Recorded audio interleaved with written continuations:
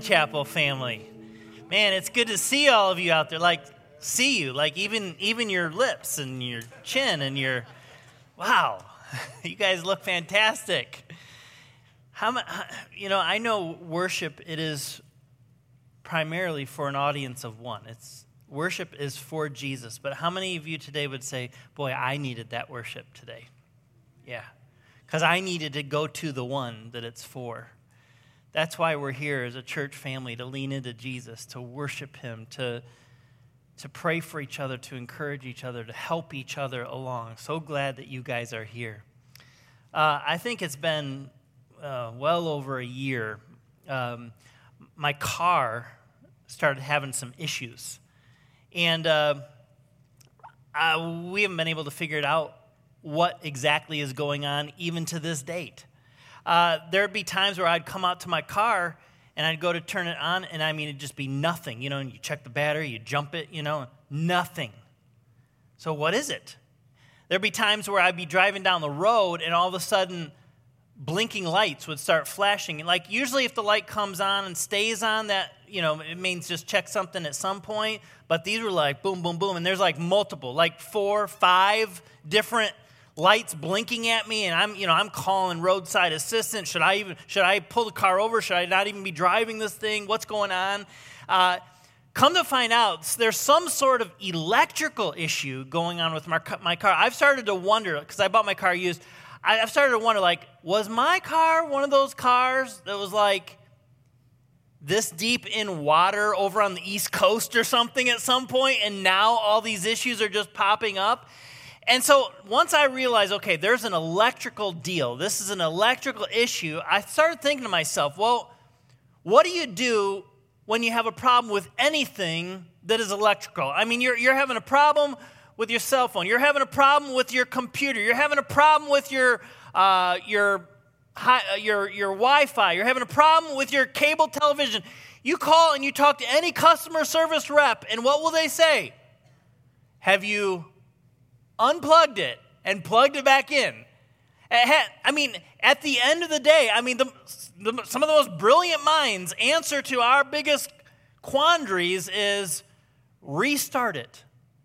And so I thought to myself, well, how do I restart my car? How do I unplug it and plug it back in when it's not an electrical car?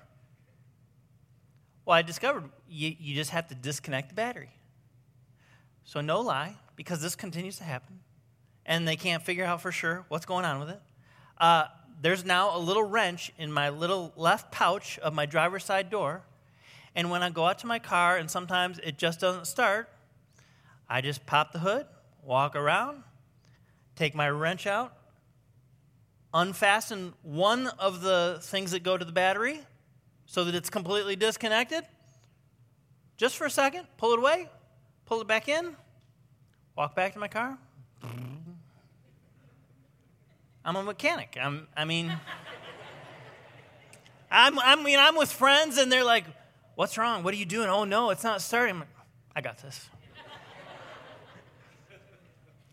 Now, here's why I'm telling you that story.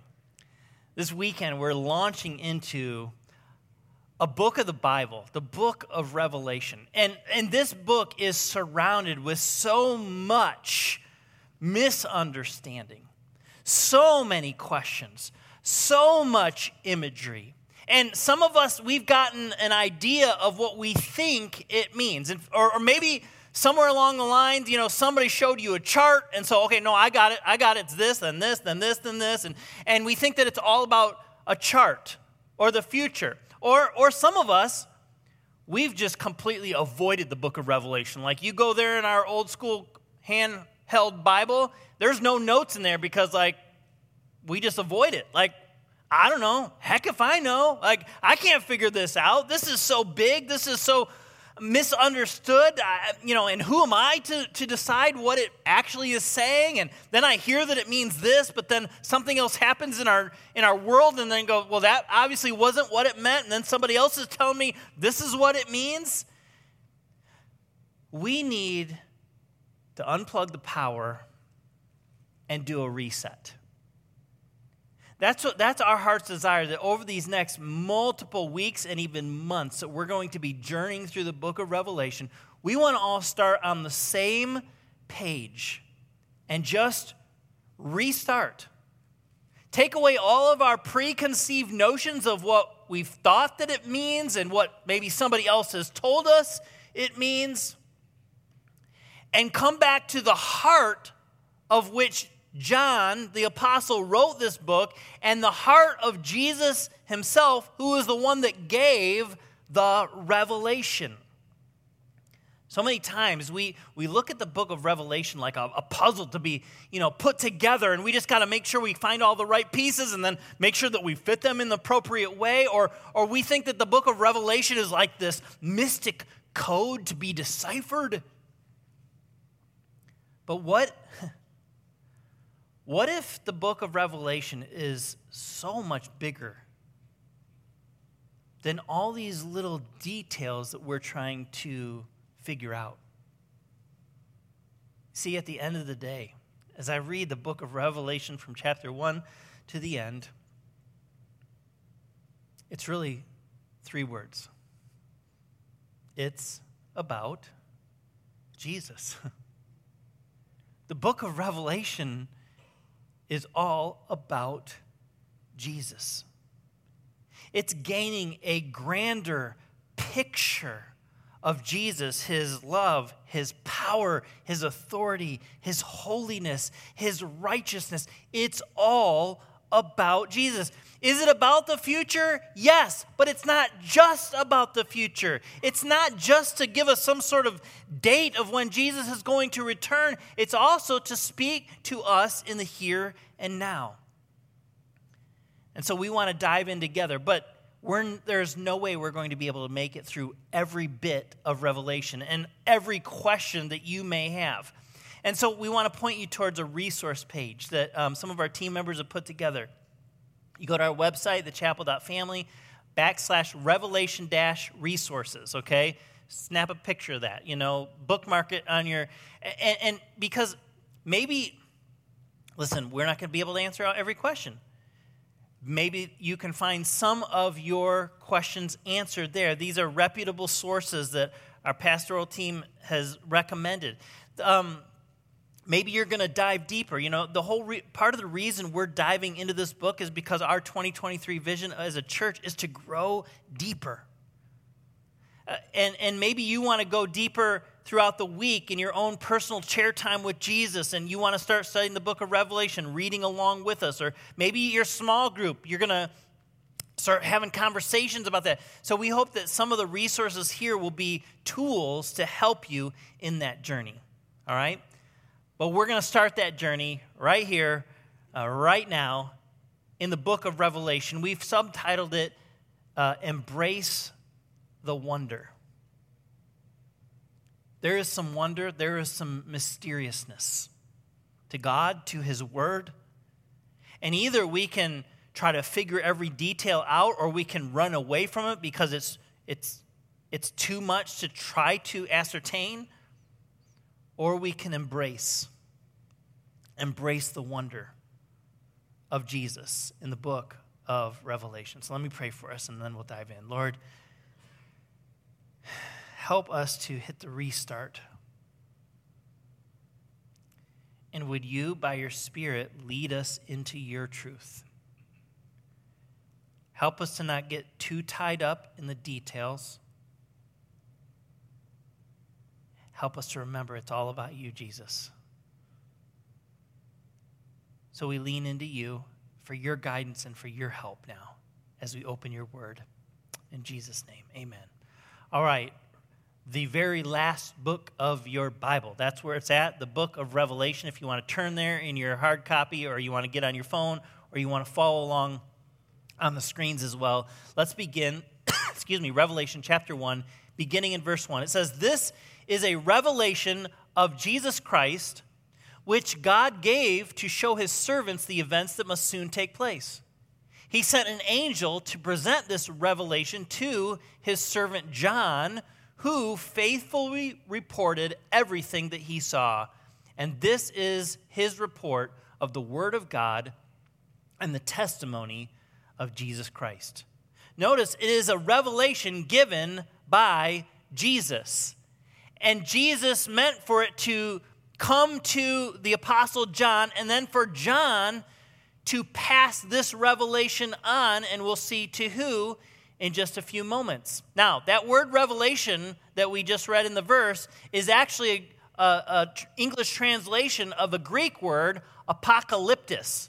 Now, that sounds a little bit more revelation-like, doesn't it? Apocalypse, isn't that kind of what comes to mind, or at least what our world has kind of connected with revelation?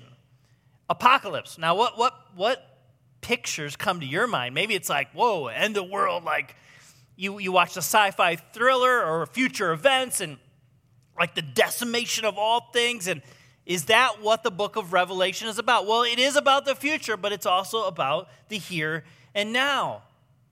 Or maybe this is your picture, like doomsday preppers. This is an actual rendering of a $15.3 million bunker in Georgia that has been built 45 feet under the ground. It's actually 2 levels. You can't even see the second level. Can house 20 people. So if you're worried, you might need to get on the waiting list. And I know some people. I know somebody in Norwalk that's got one of these. Not quite as extreme. So at least I know where to go if the zombies do come. Okay. Listen, this person built this to protect himself from 2 things. One, a nuclear explosion, or literally a zombie apocalypse. And sometimes that's how we interpret the book of Revelation. And yes, you know what? There's some wild stuff in there. We're going to look at some of these incredible creatures and things that occur in the book of Revelation. But again, the book of Revelation is not some code to be, diffracted. It's not some puzzle to be put together. It's not just about future end times events. It's all about Jesus. Now, John writes to a specific audience. It says in verse 4, this letter is from John to the 7 churches in the province of Asia, which is modern-day Turkey now. He says, grace and peace to you from the one who is, who always was, and who is still to come. It's all about Jesus. From the 7-fold Spirit before his throne. Now, I know you're wondering, but 7-fold Spirit, what is that? I wondered too.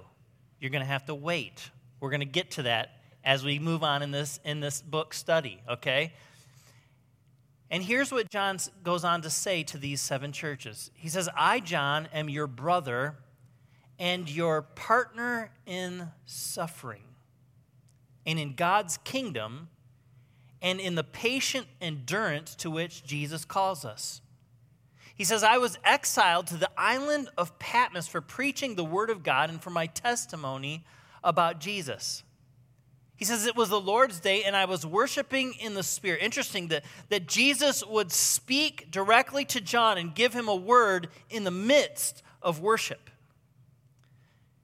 He says, suddenly I heard behind me a loud voice like a trumpet blast. It said, write in a book everything that you see and send it to the 7 churches in the cities of Ephesus, Smyrna, Pergamum, Thyatira, Sardis, Philadelphia, and Laodicea.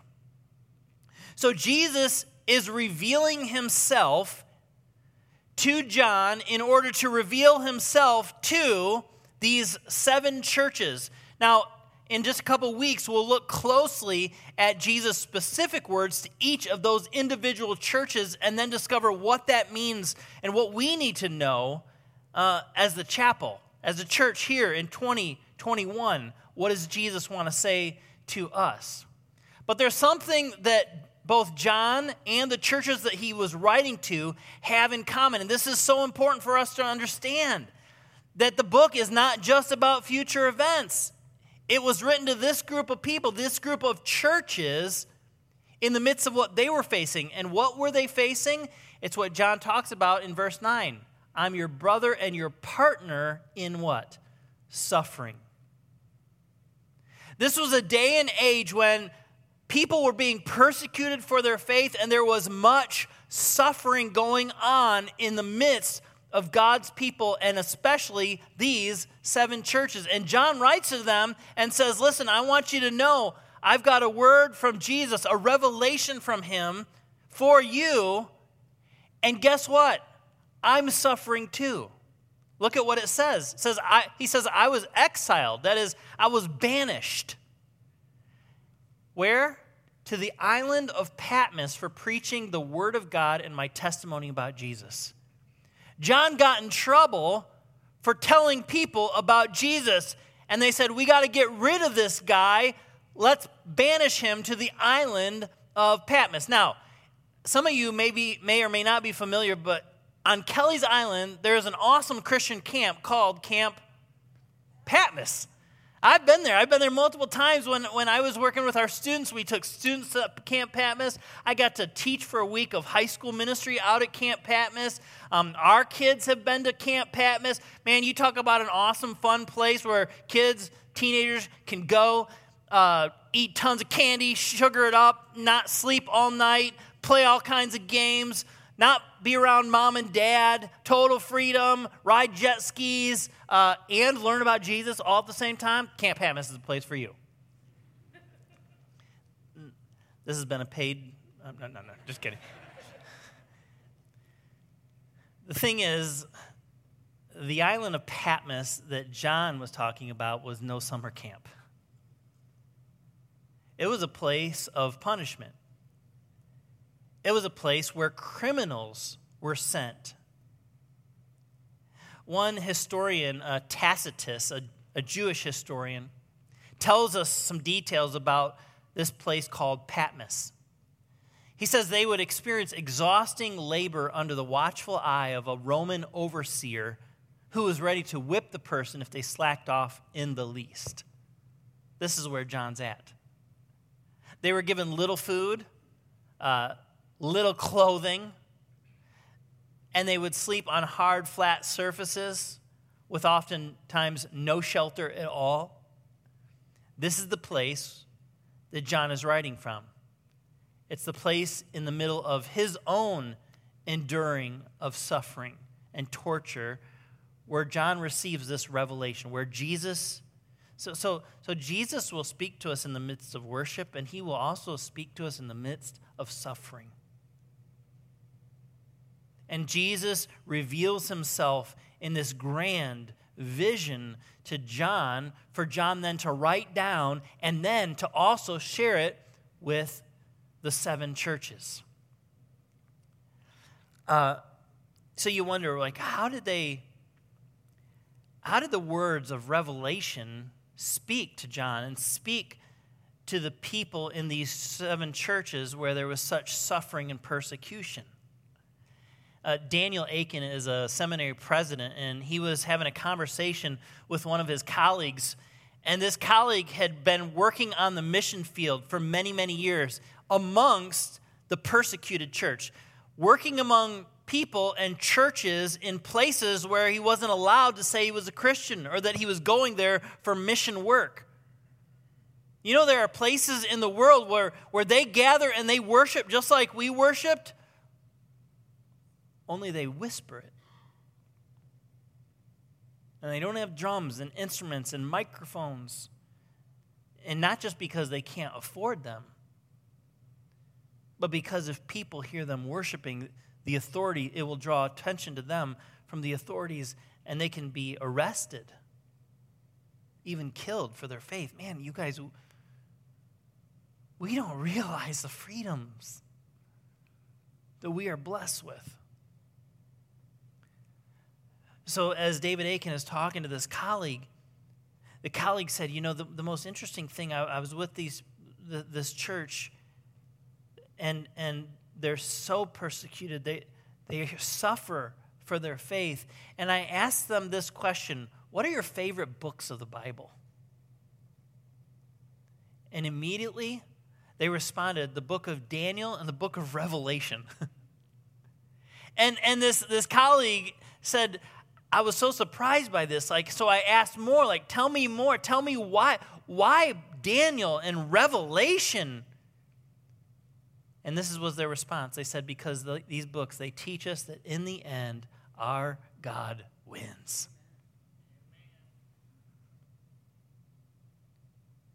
You guys, I don't know what you're going through. Maybe you are facing persecution because of your faith. Maybe people have made fun of you being the church girl. Maybe you've been overlooked for promotions at your workplace because you're a person of integrity and character because of your faith. And because you're trying to do the right thing, the best thing, you get overlooked and passed by, and you're suffering or being persecuted because of your beliefs and your integrity and your character. Or maybe you're just suffering through something, some struggle, some disease, some relational strife. John was suffering. These 7 churches, they were suffering. And Jesus wanted to reveal himself to them as he wants to reveal himself to you and to me. Not just for something that's going to happen in the future, but to point to heaven and how we can embrace the truths of Jesus' lordship and righteousness and holiness and kingship right here and right now, and how that ought to breathe hope into us. Because in the end, our God wins. It's all about Jesus. See, today we're just laying the groundwork because this is so important for us to understand in order for us to hit the reset button and to enter into this book in a whole new way. In his book, Reversed Thunder, Eugene Peterson, who's also the author of the transliteration of the Bible called The Message. Maybe you've read it before. It's just said in a fresh way, in a poetic way.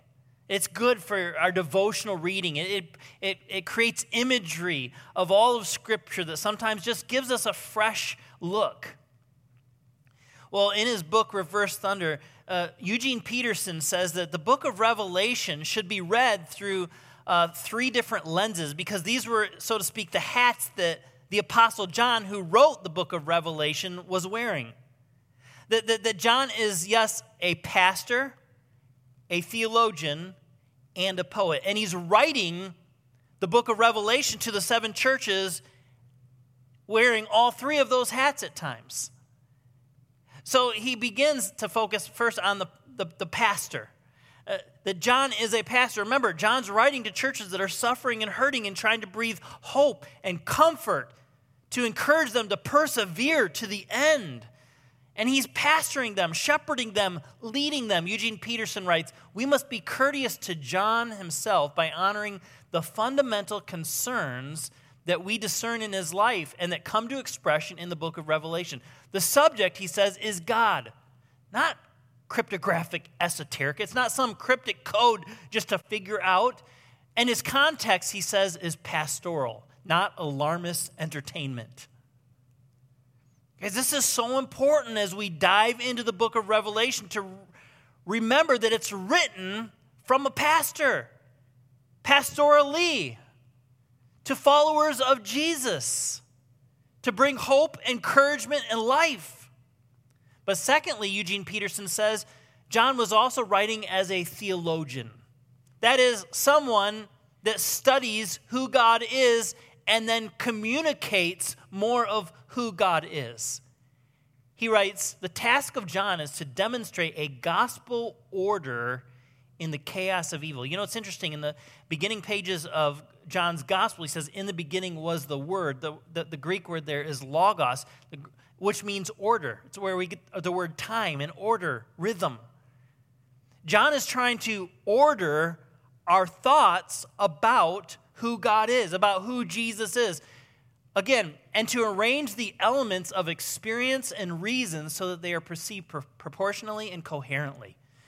What are those things that he's trying to help us get a grasp of, a theological understanding of? Sin, defeat, discouragement, prayer, praise, persecution, politics are all placed in relation to the realities of God and Christ, holiness and healing, heaven and hell, victory and judgment, beginning and end.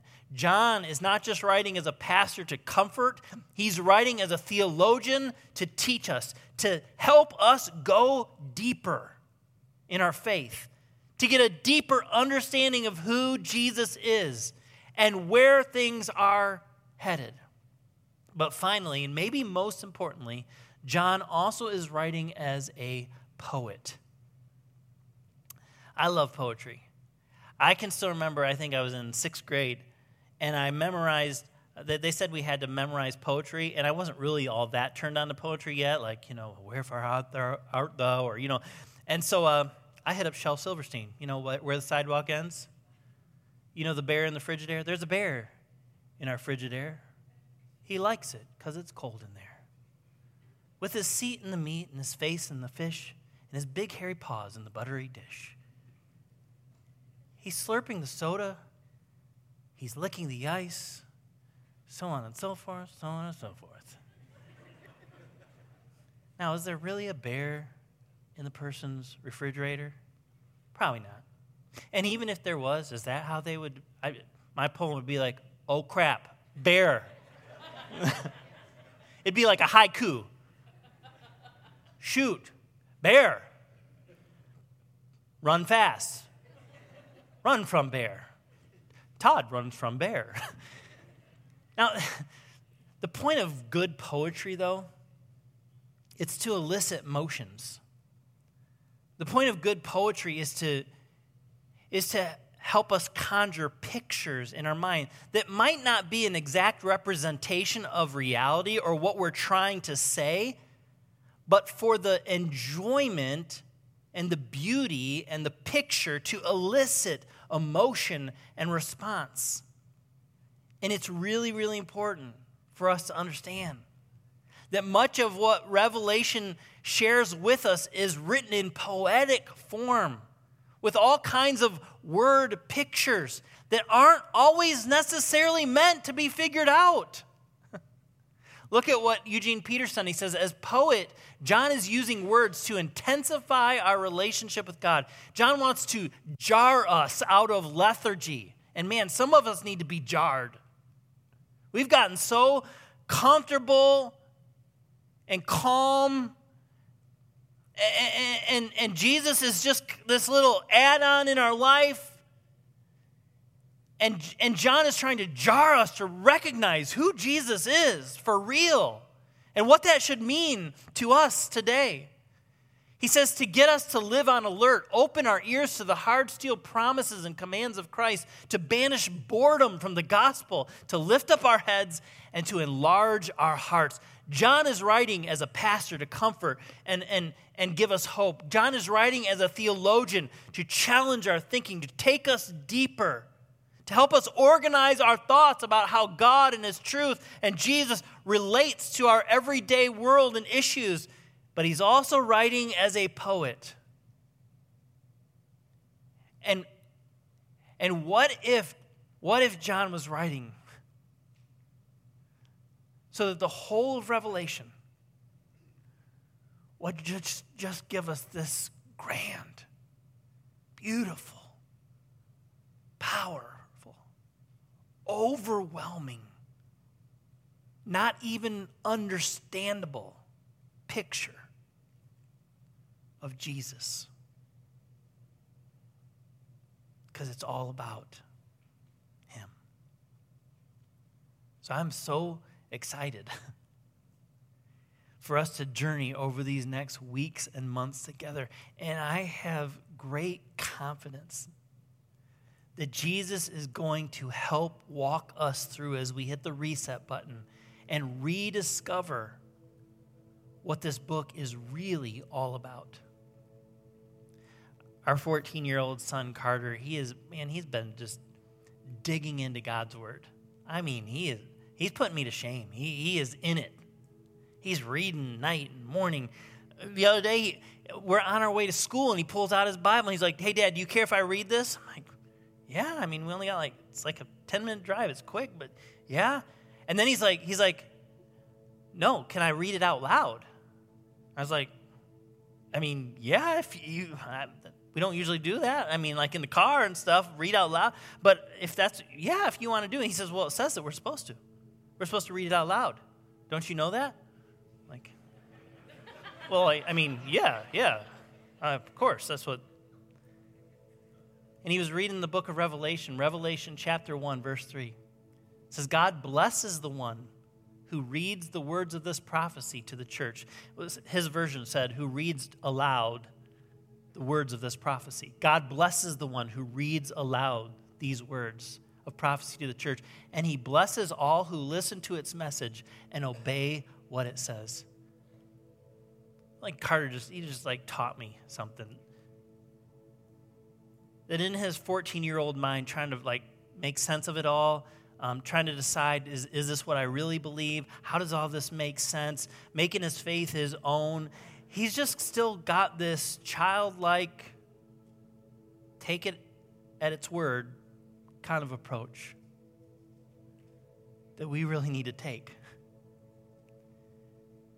And Jesus' promise in the book of Revelation is if we will read this aloud and then we will obey it, he will bless us.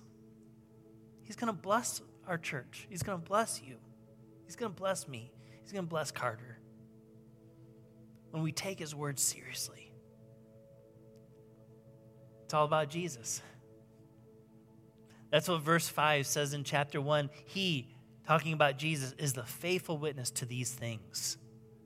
He is the first to rise from the dead and the ruler of all the kings of the world. So all glory to him who loves us and has freed us from our sins by shedding his blood for us. You know, the book of Revelation gives us a picture of Jesus as the conquering, reigning king. But these verses remind us before he sits on the throne as king, he first went to the cross as a suffering servant to pay for your sins and mine.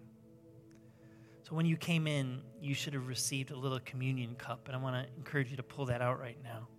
And if you didn't get one, just you can go grab one at the table, or one of our team members would be happy to pass them around. Just raise your hand. Somebody will get one for you. Thanks, team. If someone even wants to bring a basket down this way, I think we got a couple people.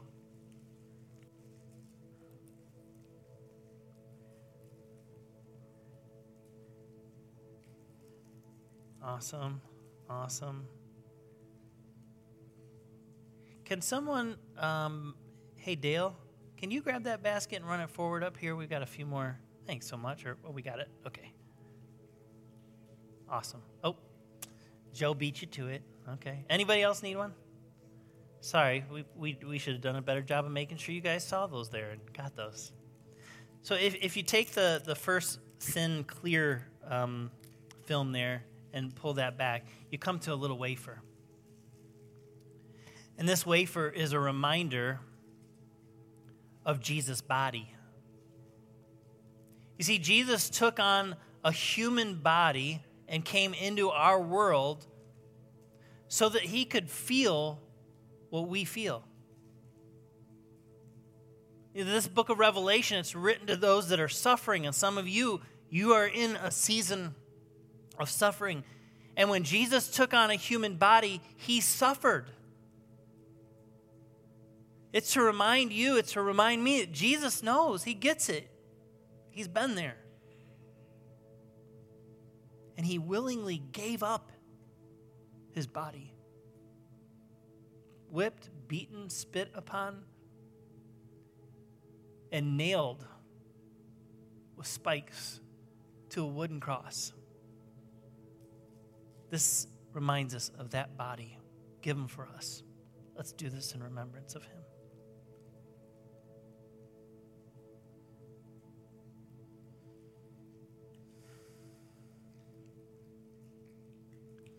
Then if you pull back the second layer, a little tougher, you come to the juice. And the juice is a tangible reminder of Jesus' blood that was shed for us. That's what Revelation 1:5 says. All glory to him who has freed us from our sins. And how could he give us freedom? Only by shedding his very blood for us. He died for us. Nobody has ever loved you like Jesus. Nobody else ever gave their life so that you could be forgiven and free. Jesus stretched out his hands and he gave up his life and his blood poured out. Let's do this in remembrance of him.